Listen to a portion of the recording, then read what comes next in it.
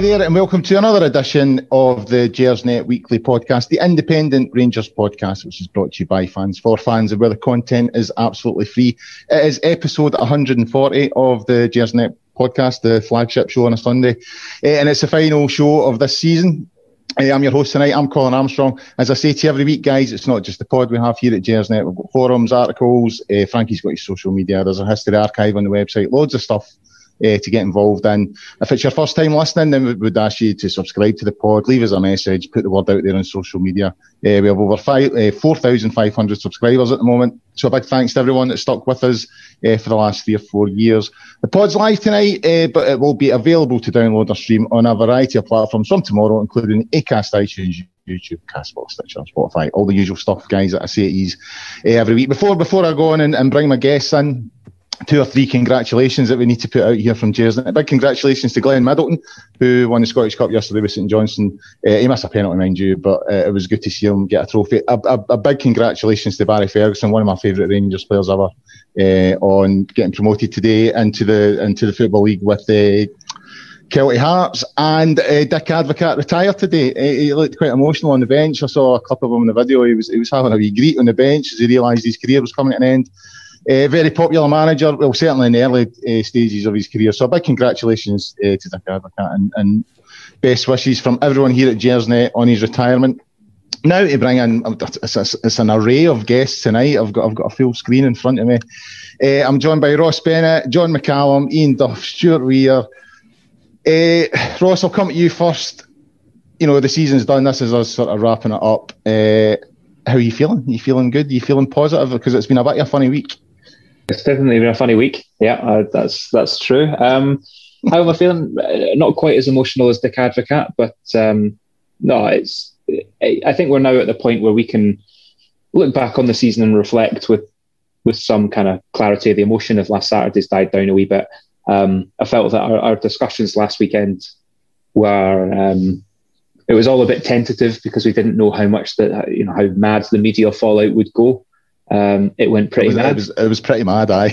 Pretty mad. So I think we handled that okay. But look, it's been a hell of a season. It was a bit of a shame watching the Scottish Cup final yesterday and knowing that was an opportunity that we missed. And it was the same with the League Cup final a few months back. But congratulations to St Johnstone. I was delighted to see them beat Hibs. I was really pleased. I thought that was a good outcome for us. But altogether, a very successful season. So I won't lie, looking forward to a wee bit of time without football because it really does take over my life. And I know that my other half is quite happy as well that we get a few weeks off. But I'm thinking about heading away on some European qualifying trips. Well, like seeing the Scottish Cup final, I thought I felt kind of apolitical about it. Like, I'm not that bothered, you know what I mean? And I went out for a walk with my wife yesterday. We went out for a sort of 8-mile walk. We were out for a good chunk of the afternoon. And I passed a Hibs fan standing at the bus stop and he had the kit on. And the minute I caught sight of it, I was like, I hope they bastards get pumped today. Just all of a sudden I realised the only negative thing about St Johnstone winning it was Stuart Cosgrove because I can't suffer him, right? But there's so many positives about Hibs getting pumped, you know what I mean? 2016, the fallout for that. Ryan Porteous, the fact that he got humped, So, as I said, I thought I wasn't really bothering, and then I subconsciously found out that I was, and it was good when I got home. I had a text from my mate saying they'd got pumped, so happy with that. John, I wanted to call you because you went a bit viral through the week there, commenting on certain events. Yeah, I won't do that again. Yeah. I've learned my lesson. I'll remain just talking here when nobody listens. A wee birdie told me that even BBC Scotland got in touch with you. Yeah, we nearly had a Gersnet double header. You on Radio 5 and me on Radio Scotland, but I know. I was unable to take up their kind offer. I'll leave the proper presenting to you. Well, I didn't want to go down the road. I said to Chappers and Chappers said to me, but since you brought it up. Well, interestingly enough, I did hear through the week that Chris Sutton was actually up working in Cumbernauld. Was it? Monday and Tuesday. So I assumed he stayed with you. I assumed he stayed with you. I assume you and him are big mates now. No, not at all. Not at all. No? Still a prick. As far as I'm concerned. Anyway. Should hear what he says about you, though. I know. I can imagine. Especially if he's in Cumbernauld with some of his pals. And how are you, Ian? I don't think I've spoke to you in a while. Good. No, I've not been on for a while. Is that why the numbers have been doing? Aye. Obviously, yeah, exactly. What can I say? Just watch them ticking up now. We're going viral as we speak. And Stuart, how are you? I speak. It feels like I speak to you every Friday on the preview shows. I'm actually really good. Yeah. I wasn't surprised at all about Dick Advocaat getting slightly emotional. I remember when Rangers played PSV Eindhoven back in 99, 2000. There was a story amongst one or two of the local Dutch journalists that during Dick's sojourn across to North America to play football, an Anne Murray song came on the radio and he broke down in tears and immediately booked a flight back. So I think it might be the little general in football terms, but I think there's a softer centre to him. You just need to know what buttons to press. And I think today, he's always been. I always found him, terribly. Giving in terms of his knowledge and his information. You asked him a straight question, he would give you a straight answer. I remember when Rangers signed Tor André Flo, and one of the journalists who was there, I won't name names, asked, and when did you first take notice of Tor André Flo?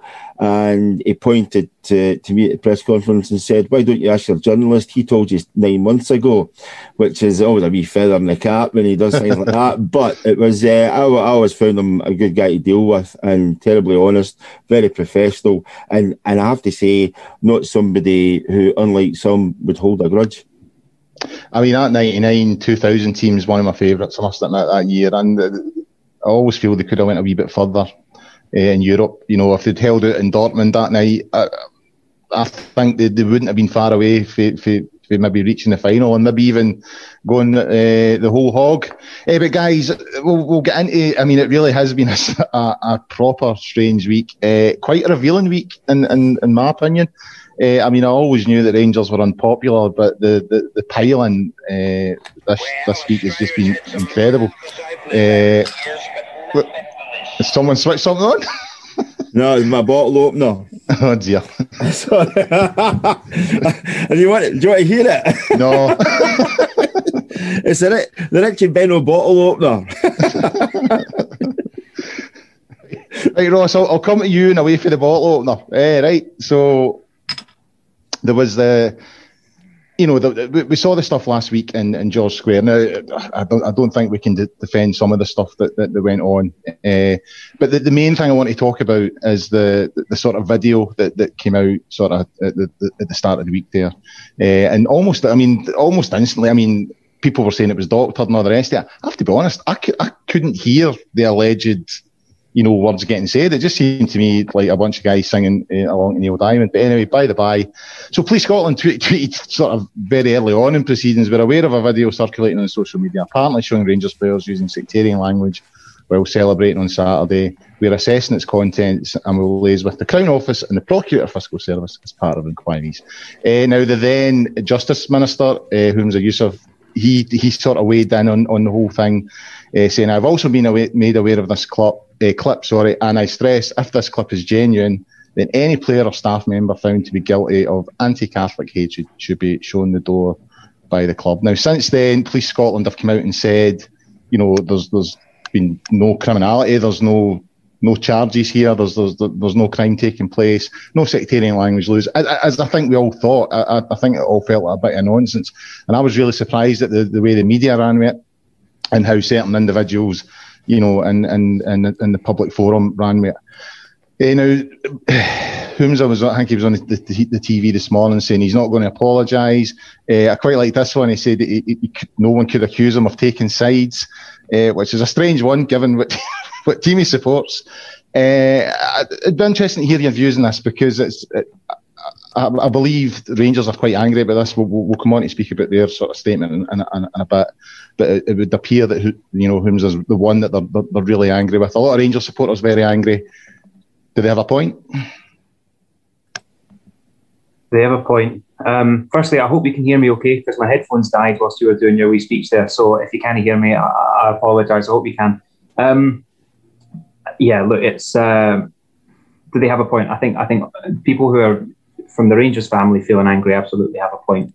And I'm certainly not one to try and turn this show political, because firstly, I don't think that's what we're here to do, and it would be very disingenuous of me to be talking about Scottish politics, considering I've lived away from Scotland since the age of 6. So I'll put that out there. I can't really speak with authority on Scottish political matters.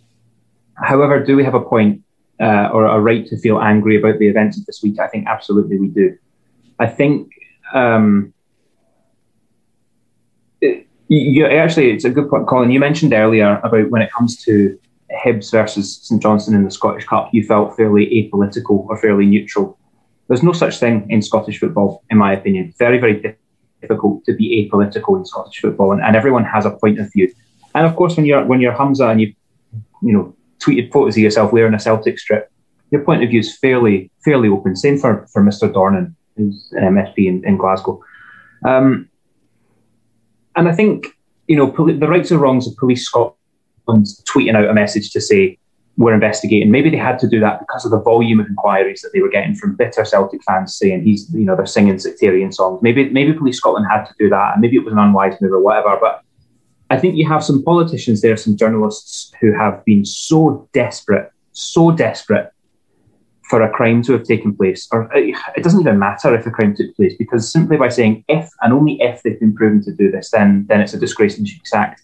No, it becomes irrelevant whether that happened. By the way, of course it didn't happen. Of course Glenn Kamara and Joe Aribo are not singing anti-Catholic songs. Obviously. But I think the events of this season where Rangers took a position of anti-racism, of very prominent, and Rangers message of anti-racism has been so prominent over the last 3 years with the Everyone Anyone campaign. But this season, when Rangers were kind of thrust into the global spotlight in a position of, being the victims of racist abuse, it seemed to upset people, because it seemed to say, I wish it had been someone else that had been the victims of racist abuse, because we quite like painting Rangers as being the racist abusers, And so I think when that happened, people sort of had to go, oh, what a terrible shame that Glenn Kamara has been the victim of racist abuse. But here we go. Now we can paint them. They're the bad guys again. Phenomenal. We can forget all about that. And it's completely irrelevant whether they did or whether they didn't. Hamza and James Dornan and all of these journalists who drew attention to that video, they all knew it was fake. There's a fucking TikTok logo in the video. Everyone knew it was fake, but it didn't matter. It doesn't matter that it's fake, because you can draw attention to it. You can put, and I've seen that, James Dornan this evening is still kind of holding that line of saying, but it's not been proved that it was fake. They've just said that they're not taking any criminal action. So he's still going with this. He's still going. He said, I've contacted Police Scotland to see if they can actually prove that the video was fake. So all of this talk of if it's proved to be fake, I'll apologise is nonsense, because it'll never be, Police Scotland, I'll tell you now, they'll respond to that and they'll say, we're not going to comment on police investigations. So there will never be a categorical statement from Police Scotland saying that video was fake. Therefore, there will never be public apologies made. And that's it. They've achieved their purpose. I was so disappointed, but not surprised, I suppose. And I think we have the right to feel angry, because I think that people have been so desperate to paint Rangers in the position of the villain again. And it was hurtful to people when Rangers were the victim, quite rightly the victim. Our guy was racially abused on international television. I think it hurt people to sort of have to feel sorry for a Rangers player in that way. And as soon as they can grasp to something to say Rangers are the bad guy again, it's the same with all of this anti-Catholic abuse that went on last weekend. If there was, and I completely agree, folk who were tearing up George Square and causing violence and disorder, no excuse. Absolutely no one will defend that. And if there was vile anti-Catholic abuse, no excuse for that. But from the people who were actually there, again, it doesn't seem to matter whether it was true or not, whether there was, because it's easy for a politician to tweet that there was, and it's completely unverifiable. But I'll say that there was, and therefore there was, and that's the narrative. And I think that's Rangers have no defence to that, and Rangers fans have no defence. And again, we as a collective, of the hundreds of thousands of people that follow this club from a mass, and I think this is probably the point of John's tweets last weekend, a massively diverse fan group across the globe, all ages, nationalities, genders, everything. And yet we're all painted the same way. And the thing with the video is it doesn't even matter that it wasn't true. There's your opportunity, and we can kind of reset the status quo. It's sick, in my opinion. I mean, we all know what Stuart thinks of the SNP and that kind of politicians from Stuart's Twitter timeline. I'm sure he's got stronger words than I do, but I thought it was horrible. Ian, I mean, you're a similar age to myself, and it kind of feels that we grew up with, the same experiences, Subbuteo and all that kind of thing, and the Rangers teams of the 80s and all that. I mean, I'm surprised at the pile-in this week, the way that the sort of situation that Ross is talking about there, the absolute bloodlust, people are actually desperate for it to be true, and when it's proved otherwise, what surprised me this morning was, when Humza was asked if he would apologise, he diverted away from the video and spoke about George Square and said, the scenes last week were unforgivable. But that's not what the situation was about. He spoke specifically about that video. And there's a lot of people feel, he's facing political pressure from opposition parties. And I know, like Ross is saying, he doesn't want it to be political, but it feels like it's getting that way because there's other people getting involved, other MSPs calling for him to apologise. Their view is that, as the current Justice Minister, he shouldn't have been commenting on a live case. I mean, is that how you see it? And how surprised are you at just how much? It's almost like there's a desire for Rangers to be caught out here and for the supporters to be caught out. And that bloodlust that I was talking about. Yeah, I mean, first of all, absolutely, the Justice Minister should not be commenting on a live case. I mean, that is a fundamental. And if Priti Patel was commenting on a live criminal case in England, then people would be raging at it. And the exact same situation, applies in Scotland. He's effectively he was effectively the Home Secretary, so he's responsible for overseeing the justice system. He should not be preempting the outcome in any way of a live criminal investigation, and not just preempting it, but actually suggesting that if people are found guilty, then this is the punishment that they should receive. I mean, apart from anything else, in what way does he have any jurisdiction over whether Rangers sack people or not? I mean, it's not even his position to comment on a private company's hiring and firing position. I mean, the whole thing was just ridiculous. And I mean, I over the years I've seen a lot of stuff that's happened. A lot of people commenting on things that are relating to Rangers, and some of it justified, I suppose, but a lot of it just hysterical. But this week has really been, the beginning of this week is just the strangest situation that I think I've ever seen in all those years. I mean, it really just was surreal at some points. I could not believe that, first of all, that the police were commenting on it and investigating it, and then the Justice Minister was coming out and saying it again. And you're right, it is people desperate for that to be true. But to some extent, as Ross said, it didn't really matter whether it was true or not, because all they wanted was to have the justification to be able to make the comments that they were making.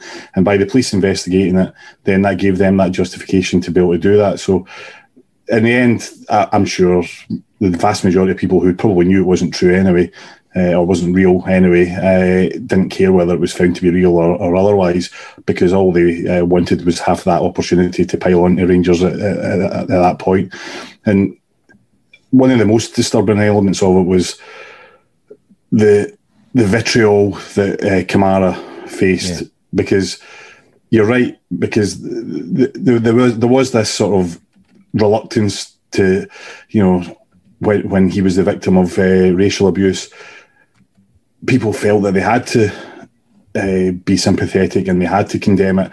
And it felt at the time that there was a reluctance to do that, and it was done sort of under some sort of duress. And the second that he was even sort of closely involved in this in any way, it just turned on him specifically, and he was the one who was getting the abuse, and he was the one who was being singled out for abuse. And again, you just think, what's driving that? What's motivating that? It seemed to go beyond just the usual sort of "we hate Rangers" thing. It just seemed to be more vitriol, more bitterness than I've seen in 10, 15 years. Fueled by people who really should know better, basically. You're talking about elected officials here, or elected representatives here who have a responsibility and who clearly know who their voters are and know it's safe enough to just fire in. But talking about whether it's political or not, again, I don't really want to get involved in the politics of it, but I think it's fairly obvious that if the thousands of people who were in George Square last weekend were waving Irish flags or Scottish flags and weren't waving Union Jacks, then I don't think we would have been seen anywhere near the levels of condemnation that there's been. And for rightly or wrongly, Rangers and our fans have positioned ourselves here, and the Scottish establishment, as it is just now, is positioned here, and we're at loggerheads all the time. So anything that happens, because the SNP political people despise everything that they think Rangers stands for, then as soon as there's an opportunity, then they're going to jump in on it, and that's what I think a larger element of what we saw this week, because it wasn't just the people who you might say are Celtic minded, if that's the phrase we would use. It was people across the sort of nationalist political spectrum who probably aren't interested in football in the slightest, don't have any football affiliations necessarily, but they just see Rangers as the enemy, and this was an opportunity for them to go out there and say, well, you don't come into our city and wave your flags in our city. This is our domain, and I think that was what drove a lot of the really vitriolic stuff. Sure, Rangers. Once Police Scotland had announced that there was no criminality, that this thing never happened, and as Ross had pointed out, there's several Catholic players in that video. The absolute thought that they would indulge in that sort of thing is just a nonsense, and that's what really pissed me off about the whole thing. But I mean, that's kind of by the by. Once Police Scotland had came out and said, no charges here, no criminality, this didn't happen. There was no sectarian singing. Rangers issued a statement saying, that they've been proven correct, that the players held the highest standards, all that kind of thing, and that they were taking legal action against, and I quote, certain individuals. So it feels like, even although last week's done now, and that sort of hyperbole is dying down, it feels like this could be the start of more drama. Involving the club. Now, and I understand that the club needs to defend itself, but it just feels like, we just get dragged through this stuff all the time, and a lot of the time I don't think it's Rangers' fault. I just think it's the club trying to defend itself. But as I said, it feels like this is the start of another long process.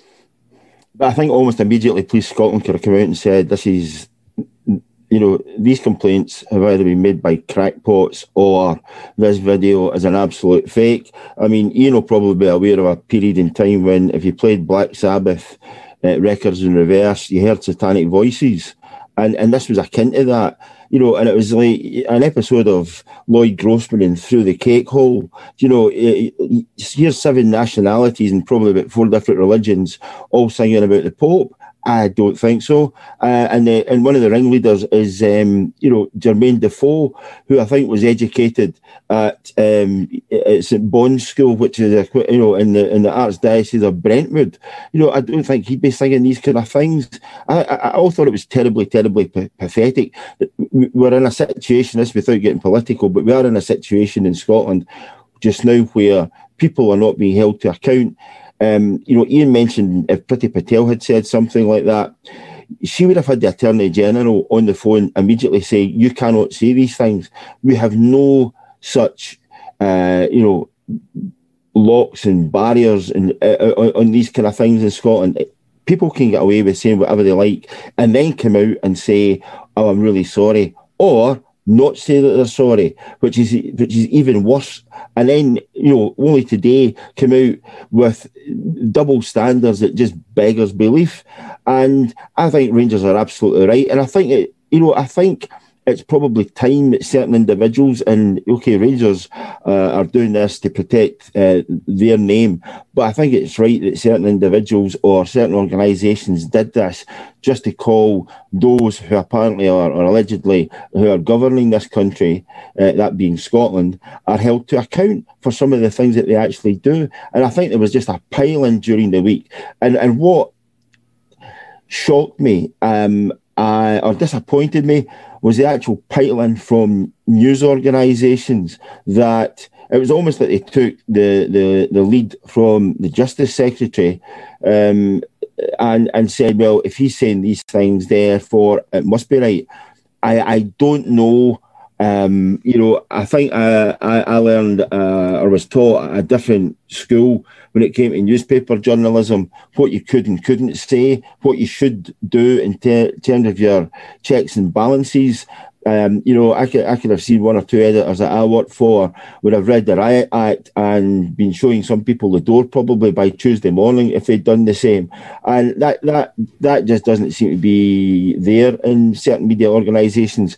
Rangers are entitled to defend themselves, and they will have targeted certain individuals and be looking upon every single word that they have said during this period, during the last week, and in particular what they have said on social media and the likes before that. And some of it makes fantastic reading. John, with regards to the sort of whitewashing of every Rangers supporter, and this is sort of, I've sort of saved this question for you based on your tweet, because I related to quite a lot of that. I'm probably a wee bit too defensive when it comes to Rangers. When they get criticised, I take that quite personally, because I take supporting Rangers quite seriously.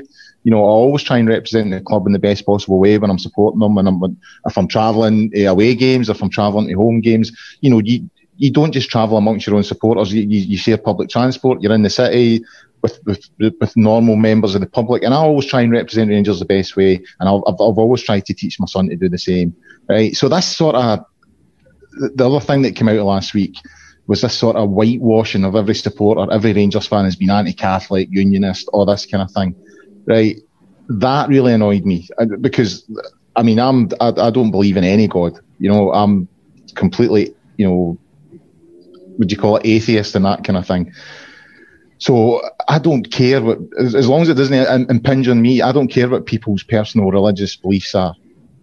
And the thought that I'm being told that I'm anti-Catholic because of the football club that I support, I have a serious issue with that. That really pisses me off. And there was a story in the Scotsman, I can't remember her name, is it Helen Martin or something like that? She actually made a point that some of her tweets came out, and at one point she was saying no one intelligent should still be supporting Rangers.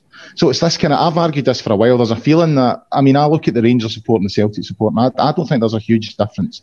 They've both got connections to Ireland. They both come from the same sort of demographic, the same areas. I don't think there's a huge difference. I think the difference in the reputation is based on, our reputation is based on the minority, which causes bother, and their reputation is based on the majority, which is, decent match-going supporters. And so it really pissed me off. So I really liked your tweet that you put out. I thought it didn't just speak for you. I think it spoke for a few of us. It certainly spoke for me, that I was being told that I'm anti-Catholic, I'm a hooligan, a vandal, or this or that. I was in George Square for about 45 minutes to an hour last week. I didn't indulge in any anti-Catholic chanting. I stood with my son, we had a beer, and then we left. And I have to be honest, I didn't see a huge amount of disruption at that point. It may have turned uglier after we left. We left at about 8 o'clock, as I said. But that's what makes me think that the whole thing's a sort of a pile-in, and it's been exaggerated. But this thing that every Rangers supporter are the things that, people like Graham Spears say, that woman in the what do you call it? The Scotsman earlier on this week. That pisses me off, and I think that's something that as supporters we need to fix and we need to deal with. The article in the Helen Martin wrote, and I think it's actually the Edinburgh Evening News that she wrote it in, but I think online it's all the same. I've never read anything like that outside of a Celtic fanzine. I was just astonished that was published. I actually made it for the first time in my life. I made a complaint to Ipso about that. Because it's not normal what she was writing. You know, I'll quote it for you. She actually wrote, along with that, they are giving the impression, if not a vow, of threatening the majority of the country who voted against Brexit and who want to leave the UK and join the EU. Unionist politicians don't physically fight, but unionist sectarian Rangers could. She actually wrote that in an article. Yeah. And I read that, and it's almost deranged. You know, you just think, well, where did that come from? How did she distill that comment from, I don't know, a few hundred guys who'd spent the entire Saturday getting drunk and ended up getting into a fight on Saturday night? It's just beyond me. And Stuart or Ian, I think, picked up on something. I think part of the anger, part of the annoyance that some people felt was seeing this large group of people coming through Glasgow City Centre, some of whom are carrying union flags. And that did seem to annoy some people. And I think from that, they've read into that a great deal of stuff that just frankly wasn't there. Yeah. So how does that make me feel? Well, it makes me feel quite annoyed because, you know, they are making decisions based on the football team that I support. They are then saying, oh, well, you must be this, you must be that, you must be this. Utter nonsense. You know, a very good friend that I literally made through Gersnet, you know, is you know, I'll be careful how I choose it because it's up to him if he wants to come, you know, talk about these things. But he is a politician in Scotland, okay, for a nationalist party, okay. And he's a big Rangers supporter, okay, and he's hardly the only one, you know. I don't know what percentage of Scotland is Rangers supporters, but if someone is telling me that in amongst their support there is nobody who voted for the SNP, there's nobody who supports Scottish independence, there's nobody who is probably practicing Catholic, there'll be Muslims. I mean, it's just, I just find it quite dispiriting that in 2021 that people still seem to hold these views, because they are, as far as I'm concerned, so far from reality and the reality of things. And how you described yourself there as basically not, you know, as not even being someone who believes in religion, I suspect, certainly based on the last census, is probably actually now the predominant view of our support. It certainly seems to be the predominant view amongst working class areas in central Scotland. You know, religion has become a thing that is not part of people's lives. You know, for a lot of people, okay, it's not a part of their lives, and yet for some reason, when something like this happens, it seems to be nailed on. So I find that I was angry, and on Sunday morning I was really quite angry reading some of the things I was reading, and you know, this, like you say, you know, there's five of us on this, and I'll guarantee the five of us will disagree on a whole host of subjects. We will have different views on a whole host of subjects. Pretty much the only thing we'll agree on is, well, pretty much the only thing we're all guaranteed to agree on is that we would like Rangers to win football matches. And then once we get a bit deeper than that, and I know we're going to talk about, you know, players of the year and things like that, we'll all start disagreeing again. Because that's what communities and that's what areas are made up of. That's what cities are built, and people have different views and things. And I don't know if this, I still can't decide if this is deliberate, if this is a deliberate attempt at creating an us and them, if this is just simply a symptom of social media, of people being constantly shown arguments, discussions, articles that reinforce what they already believe, and they're no longer seeing, you know, you know, when I was growing up, you know, you would get national newspapers in, and even national newspapers that were perhaps had a certain editorial. You know, I mean, the Daily Record was always a Labour supporting newspaper, you know, left of centre newspaper. You know, you got opposing views in it. You were exposed to opposing views on all sorts of subjects. You know, you knew what other people believed. Often you didn't agree with it, but at least you knew it and you heard it. I actually I kind of worry now that people like Helen Martin, people like Humza Yousaf, I just worry that these people don't actually have any grasp of the people who live around them. I think a thing I said in my tweet was that, Rangers supporters aren't the enemy. We're your next door neighbours. We're the guys that work beside you. And if you live in central Scotland and you don't know any Rangers supporters, then there's something very wrong with how you are living your life. Because you must know Rangers supporters. And you must know that Rangers supporters are not all, card-carrying psychopaths. They are not all people who, they're not all members of the Orange Lodge. Some of them are.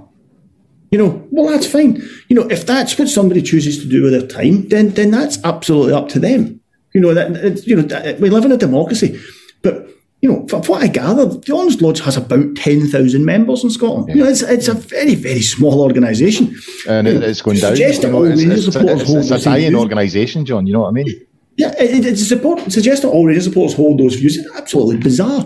So, I find it very, very frustrating because I can't decide. I can't decide whether it's deliberate. I can't decide whether this is all part of some strategy to create an us and them, to separate, and I can't figure out why that would be in anybody's interests. Just genuinely can't.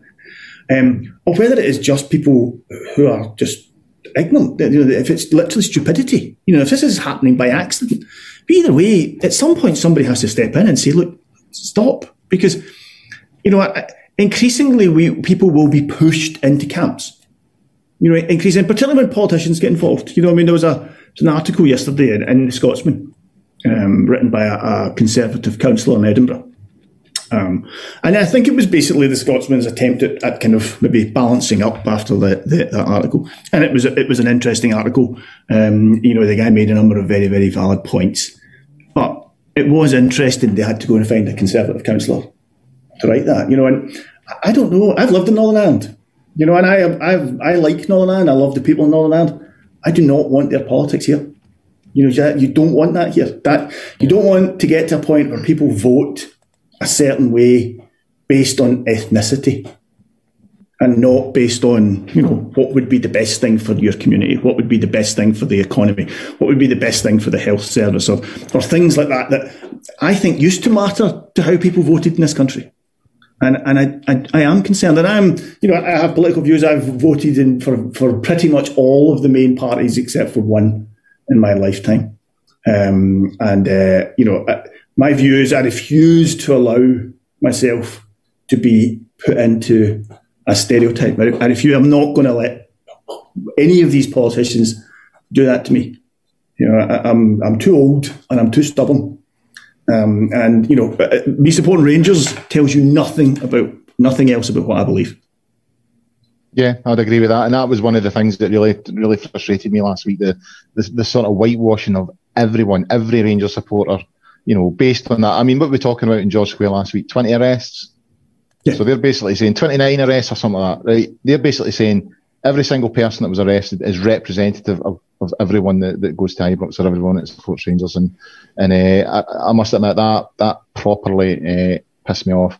Guys, I mean, we're burning through time here, and I don't think we're going to get through the agenda. So I'll quickly go around you all.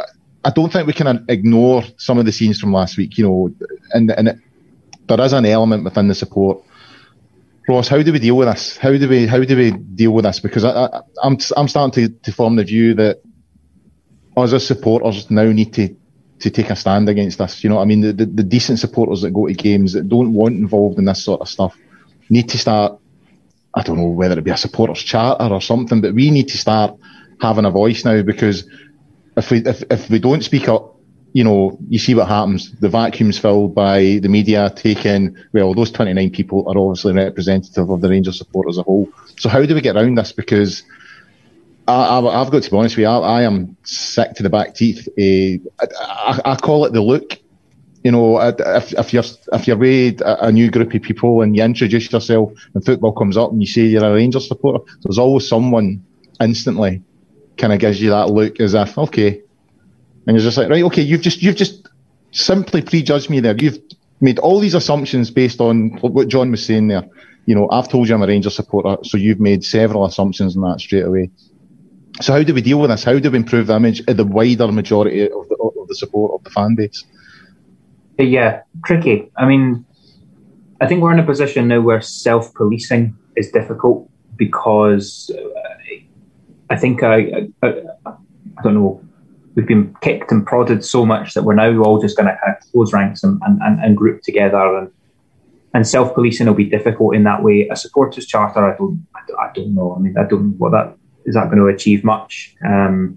Rangers, I think as a club, Rangers has been very, very proactive at, it's quite simply tearing up the season tickets of those who caused mischief. I think a lot of the time those that cause mischief are not season ticket holders, and that possibly tells you a little bit more about this problem. And maybe does allude to kind of what we've been talking about here, is that it's not your typical. We've got 5 guys on this call here who I'd say are all pretty typical Rangers supporters, and we're not the ones out there causing disorder. So Rangers as a club, I think, do take strong action. I would have liked in the last week, and I don't mean for this to sound critical, but one of our major shareholders in the club is a fan organisation, and I think there has to be more of a role for them.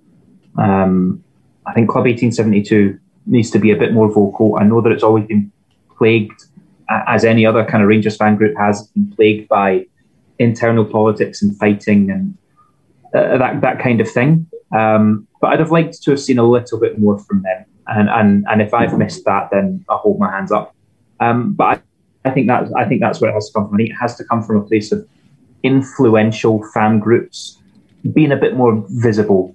And maybe that's us. Maybe there's a role for us in that, in trying to be a responsible voice of the fans. And other Rangers is doing a huge amount in terms of fan media, as we know. It's very supportive of fan media and fan content, and kind of shutting away traditional sectors of the media. And so maybe we need to use that voice very responsibly, and maybe that's something we can work with the club to do. Is okay, let's all promote fan media, and we can promote sensible messaging through these outlets. So I think with things like Club 1872, like us and other podcasts, we need to use that voice sensibly. Both to our own fans, and which I think we do, because again, I think we represent the fans pretty well. But also show the world this is what a Rangers fan is. I am a Rangers fan. We all are, and we're not nasty, evil, scary, racist, sectarian folk. We're normal, decent, hardworking, vast range of backgrounds and educational standards and religions and political views. And I think we, as a fan voice, need to step up in that way. Right, guys, as I said, we're already sort of 3/4 of the way through the show, and we've not even finished the first agenda item.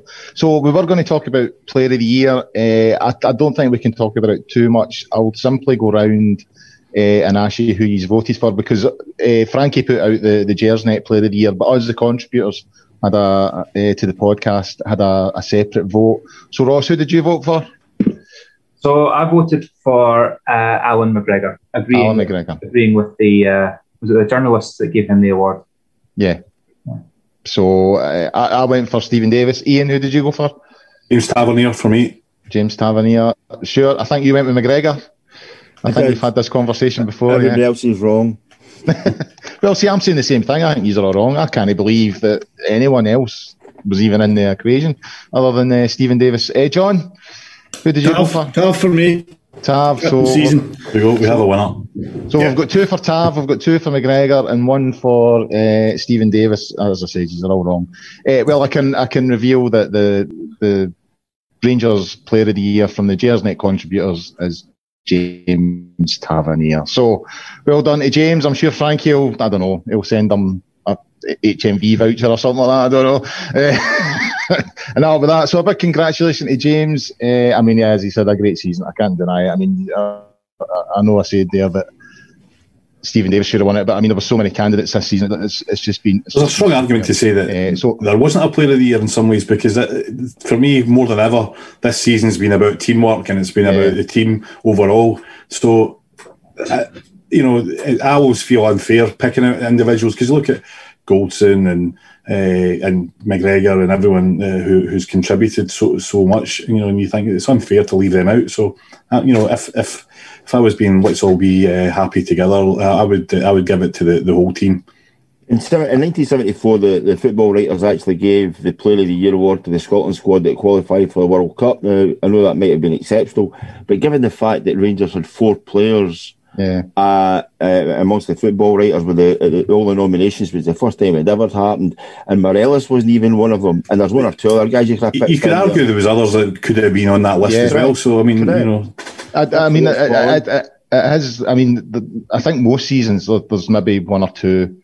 And some seasons there's always just like one standout candidate. You're just like, that's going to be the Player of the Year. This year, I mean, we've seen it there now. A variety of views and all that kind of thing. And I think it's representative of how good Rangers have been this year. As Ian said, as a team, they've just performed magnificently. Hey guys, before we go on to the next agenda item, I'll discuss one of our partners. It's Football Prizes, and up for grabs just now is Yanis Hadji signed Rangers shirt. It's in a lovely bit of kit, actually. It's in a sort of LED frame, signed by Yanis Hadji. The tickets cost £6.95. There's 99 tickets available. I think there's 26 of those left. So if you want a chance to win that, buy a ticket at www.footballprizes.co.uk and you'll see it on there. And no doubt Frankie will have it on his social media this week. The closing date is this Wednesday at 8:30pm. So if you want a chance to win that, get onto the website. £6.95 and that'll give you a chance to win that kit. Guys, now I wanted to discuss the sort of a sort of positive thing and something I think that's been sort of missed throughout the sort of mayhem of the last week. Rangers have won the league from a point of starting at the lowest part of the hill, and they've climbed up it over the last 5-6 years. And I was keen to get some of your memories on that. I mean, I've got a few bad ones and a few good ones. Ian, I'll start with you in this. I mean, when we went down in 2012, I mean, how did you feel then? Did you feel that it was just 2-3 years we'll be back up and everything will be back to normal, or did you foresee that things would be a bit trickier than that? And how did you feel emotionally? Well, I think the overriding emotion at the time was angry. That was the reaction, because I felt that really they were being really hard done by, and at that point where it started again, I was really angry with the way the club had been treated. I mean, the anger continued, but a lot of it transferred over to some of the individuals that were actually within the club and how they were running the club, and it almost took away from the original sort of culprits, I suppose. Looking back at the journey, I mean, to be honest, if I'm perfectly honest, I've hated it. I just, almost the entire time of it, I've hated. The highlight for me was literally the first game, or the first home game against East Fife, when I felt there was an element of togetherness and positivity that I didn't know if we would ever see again. And there was, we're queuing up to get into the ground. I went to that game with my dad and my son, which is the only time all 3 generations of us have ever been to a game together. And for me, that was a point that, at some points I didn't think I'd ever see. So that was almost the best point. The next 7 years, or however long it was, I mean, you could argue that there was about 2 or 3 highlights throughout that. I mean, and even they weren't exactly, major highlights. And until this season, the outcome of this season has been, what it means to me basically is that things are back to normal almost, and all that hell is behind us now, and no matter what happens now, and I strongly believe this, that no matter what happens now, the club's in a much stronger place than it was 10 years ago before any of this even happened, or 12 years ago before it even happened, and that's the positive out of it. But for the last 10 years, I mean, there's barely been a moment of that I've thought, oh, this is fun. because that was how we started off. This is fun. This is fun. That ended very quickly. I mean, that was not fun. Stirling Albion. That was when that ended. The Stirling Albion result. I was like, this is. I'm not enjoying this anymore. that first season was, hard to believe now, but I mean, it was just absolute. Yeah, it was horrible. I mean, and a lot of the seasons beyond that didn't get much better. So I mean, yeah, I'm delighted it's over, to be quite honest. Stuart, any sort of key moments or memories from the journey getting back to the top? I was speaking to my eldest daughter about this during the course of the week, and we were on to the subject of season tickets, and how the season ticket holders, anybody put money into the club, anybody who said they knew where that money was going were a step ahead of the game than I was. In all seriousness, I know if somebody had said three of the board directors are, shyster, I would have believed them, because that's what it felt like for a period of time. And you've gone from watching Rangers, as most of it have done, in terms of Champions League qualification and Champions League matches, and watching them in really big games and even European finals. And I was sent tickets by the club for a Sunday afternoon game. I think it was against Montrose, and I was trying to work out my son at that point in time, Callum, would have been, he'd just have turned, he'd be 7. And Rangers eventually won 4-1, and just after half time he turned to me and said, "This isn't very good, is it?" and something, it was like it was like the penny just dropped, and it was, no, you're right, it was, you're sitting at Ibrox and you're watching something because you think this is right and proper, and it wasn't right and proper. The level that Rangers were playing at was abysmal, and the team wasn't much better.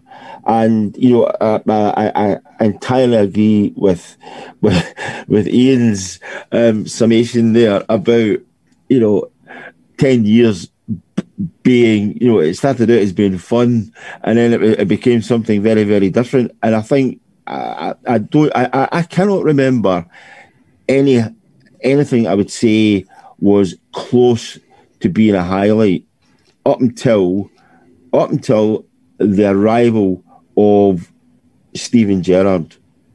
I would say that was the kind of seminal moment. That was the kind of the moment where you actually thought, yeah, Rangers are back to somewhere near normality.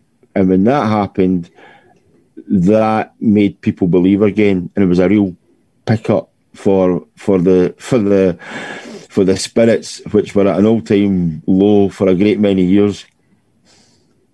John, it feels like the achievement, the coming back from there, because there was points where I questioned if we would ever get back. Even once we got back to the top flight, we still seemed a long way off what we needed to be to put a challenge and never mind actually win it. Is that sort of been lost? I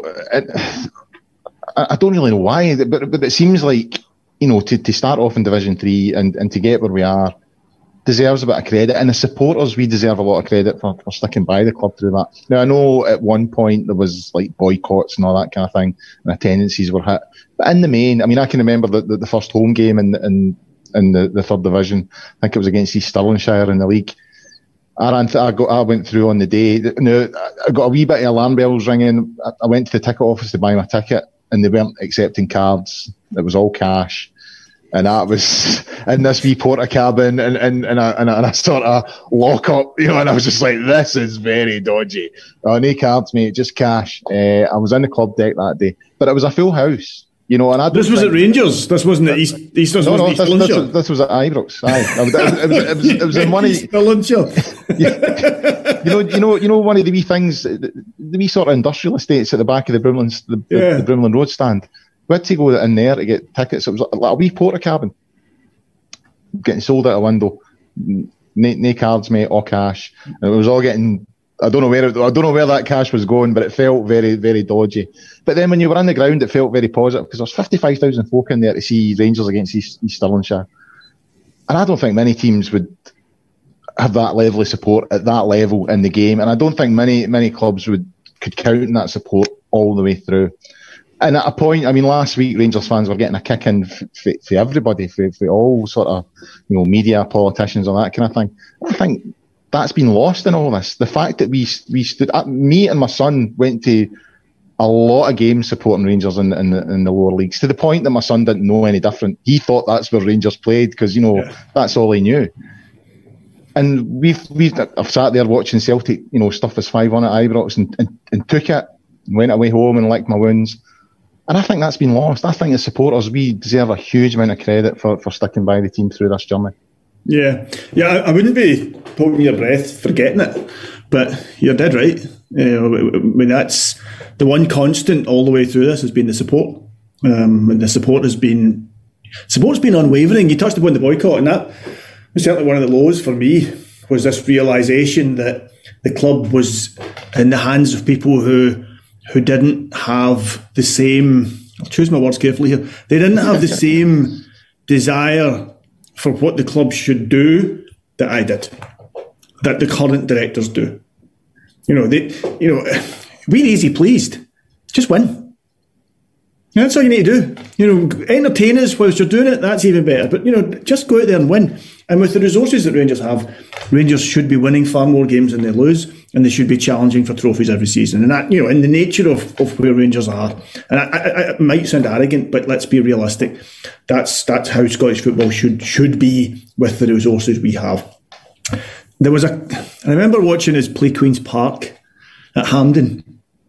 And it was odd being at Hampden, for a league game, something I'd never experienced before. And I think Fraser Aird scored, and I think it was kind of late on.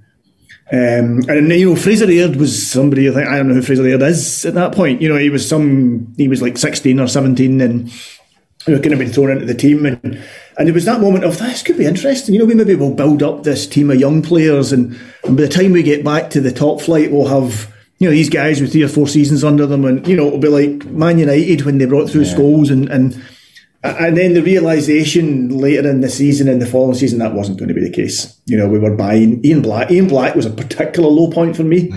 Don't get me started on Ian Black. That's a show in itself. Yeah, I had an irrational loathing of Ian Black before he came to Rangers, and often, Rangers have signed players before that I've been like, not too sure about him, and they've won me over. Ian Black never won me over. No. Ian Black lives in a cupboard with Kevin Kyle in my darkest moments. It's a cupboard in Shannon, not far from Frankie, by the way. And high points, there was a couple. I remember seeing Warburton's first proper game, the cup game against Hibs. Yeah. The Hub game, that game against Hibs when we won 6-2. And again, there's these guys playing. You think, I don't know who these players are. I think that was the first time I saw Tav.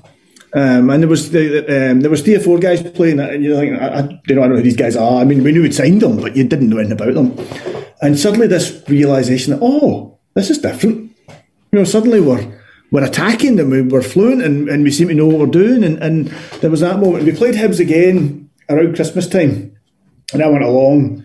And it was a real end-to-end game. It was a proper game of football. It was a really exciting game of football. Cummings was playing for Hibs at the time, and I think they won 3-2. We ended up down to 10 men. I think it was a Halliday get sent off, or I don't remember who it was, but it was just, I remember leaving elated. It had just been entertaining, and so there were moments. But actually, the lowest I felt was Coutinho. Was when we appointed Coutinho, and obviously it was a bit of a gamble, and none of us, well, I had certainly never heard of him. I think the majority of people didn't know who he was. And I think him coming in and realising, I remember we lost twice to Celtic, and realising this guy doesn't know what he's doing. Yeah. Because when you lost the first game, you're thinking, okay, well, that's fine. We're playing them again, completely different tactics. Well, but, are we just even more well up the second time? And this sudden realisation, this guy doesn't know what he's doing. This guy's going to kill us. And I've never felt that way about a manager. Usually I'm a guy that defends. I was a guy who defended, who's defended managers. Even when it's clear it's all over. I've still defended them. I suddenly found myself turning on Coutinho, and I've never done that before. And that was actually probably the lowest I felt. But oh God, just when you think we've got it right, we've not. We're still we're not there. So yeah, but. Like you say, the journey, or whatever we're calling it, sometimes you need to take the journey to enjoy the view at the very end. Yeah, that's true. That is true. Ross, I'm keen to get your view on this, because you're of an age, this sort of happened about 10 years ago, so I'd imagine you'd have been sort of late teens, early 20s, getting into that sort of period of life when you should be enjoying being a Rangers supporter. You should be going out celebrating cup wins at the prime of your years and all that kind of thing, and all of a sudden, we're 2-0 up against Alloa with 10 minutes to go and we get beat 3-2. And that's what you're having to deal with as a sort of a young man who should be in his Rangers supporting prime. I mean, my 20s happened, during the 9 in a row years. It's just a hazy sort of Paul Gascoigne and Noel Gallagher's a sort of reminder of my 90s. Whereas you've got Ian Black and, you know what I mean? So Santaza. Santaza, yeah. So how does it feel to now be through that and in a better position? Yeah, I mean, phenomenal. You're right. I was, February 2012, I was 20 years of age. And it's the age when I should have started going on my European trips and, really enjoying going to the football, in the adult sense, I guess. And I felt for a long time, I felt we were robbed of that. And I've made up for that, the last few years. I've had some wonderful times and enjoyed it. But I remember when it all happened, I was at university at the time. I was studying in Birmingham. And I was in a car with some pals, going to play five-a-side or something, and it was on the radio that Rangers had been placed into administration. And it was for me at that time, it wasn't a case of like anger or sadness. It was an embarrassment. It was like, when I was a kid, we were a huge European force, and now we're going into administration. And then that kind of played through where folk my age, living where I lived, didn't really know anything about Rangers anymore. No, didn't really care. And that was really tough. That was really embarrassing. And, we could talk about highs and lows. And I think a lot of my highs and lows at that time have been discussed. My low point was standing on the terrace at Fir Park, behind the goal at Fir Park, and Cammy Bell had thrown a ball into his own net, and Lee McCulloch had been poked in the eye with a flag, and that kind of thing. That was my low point. But it got beyond those, on-field lows, all the off-field lows that got so low that it became funny. Like the team launching the new kit, but we only ordered it in size XXL. Yeah, or Santaza joining, and then a month later trying to engineer a move away, and that phone call getting leaked. All of that stuff where it was so bad it was funny. And I look back on that now. I know the term banter used to be very divisive because it wasn't banter, of course. But some really strange times. I did for a long time feel a bit aggrieved that this was my time. I was meant to go and enjoy myself. I was meant to be going on a piss up in Riga or wherever it is, and I knew of people that got the bus from Glasgow to the game away at Victoria Zizkov. I was like, I want to get a bus to Zizkov. Now I'm about to turn 30, and I really don't want to get a bus to Zizkov. But I felt that for a long time, like I missed out on all of that. So, yeah, I think my generation outside of Scottish football, the Rangers as a brand was damaged for a long time, and it's taken Steven Gerrard coming in, it's taken the European results, and it's taken this season to restore that. And I think we have. I've got one memory. I mean, I've got more than one, but one stands out. When we were at Forfar, it was a League Cup game early on. I think it was the second season when we were in the second division, and we were playing them in the League Cup, and they eventually put us out. It went to extra time that Saturday, and they beat us 2-1. So I was sitting in the stand, and it was kind of mixed. There was Forfar fans in, and there was a few Rangers fans in, and somebody said something, and it got a bit tense. People weren't happy and all that kind of thing. So I said to the guy in front of me, who was a Forfar fan, I was like, because it was like, I don't know, 87 minutes or something like that, and it was one each, and I was like, does this go to a replay, mate, or is it penalties? Or He's like, oh, it's penalties. I says, oh, that's a relief. I says, because we've got some big European games coming up. And that just sort of, everybody sort of calmed down again then, it just sort of mellowed everyone out. He sort of looked at me as if, fair enough, you're prepared to take it, you know what I mean? And it just calmed us all down. But I remember that day with some fondness because I was with my match going buddy who's no longer with us anymore, and we had a Friday. We were in sort of Forfar High Street with a lovely big Friday, and then we got beat. You know what I mean? And the journey back, all we did was laugh. You know what I mean? It just at the absolute. How did we end up here? Driving back from Forfar, stuff 2-1, and in the League Cup, playing in the second division. Don't get me wrong, there was a lot that, it wasn't all a laugh, but I think sometimes you just had to take it like that, just like, where we are, we need to get on with it. But what John was saying about Caixinha, I was on holiday in Turkey, so it'd be July 2017, and Rangers were playing Progress, and we found this bar that was showing the Rangers game, so my son and I said, right, come on, we'll go down and watch the Rangers game. And you know how you're on holiday, you see people and you wave to them and all the rest of it, and there's maybe like one bar people are just sort of drawn to. So we turned up there and it was like quite a few different faces from the hotel, and you're never quite sure again, it could just be by chance they're there, and it's a nice restaurant bar that we were in, and Rangers were 1-0 down and lost a second goal, and there was a wee lassie there with her mother and her brother and her brother's partner, and when the second goal went in, this wee lassie just stood up, and there was a table full of drinks, and she just went, fuck this, and wiped the whole table with one sweep. And I turned to Callum and I said, I think we know who she's supporting. You know what I mean? But it was like, it just showed you the passion was still there, and it was it was getting very, very hard to take some of the results that were coming around.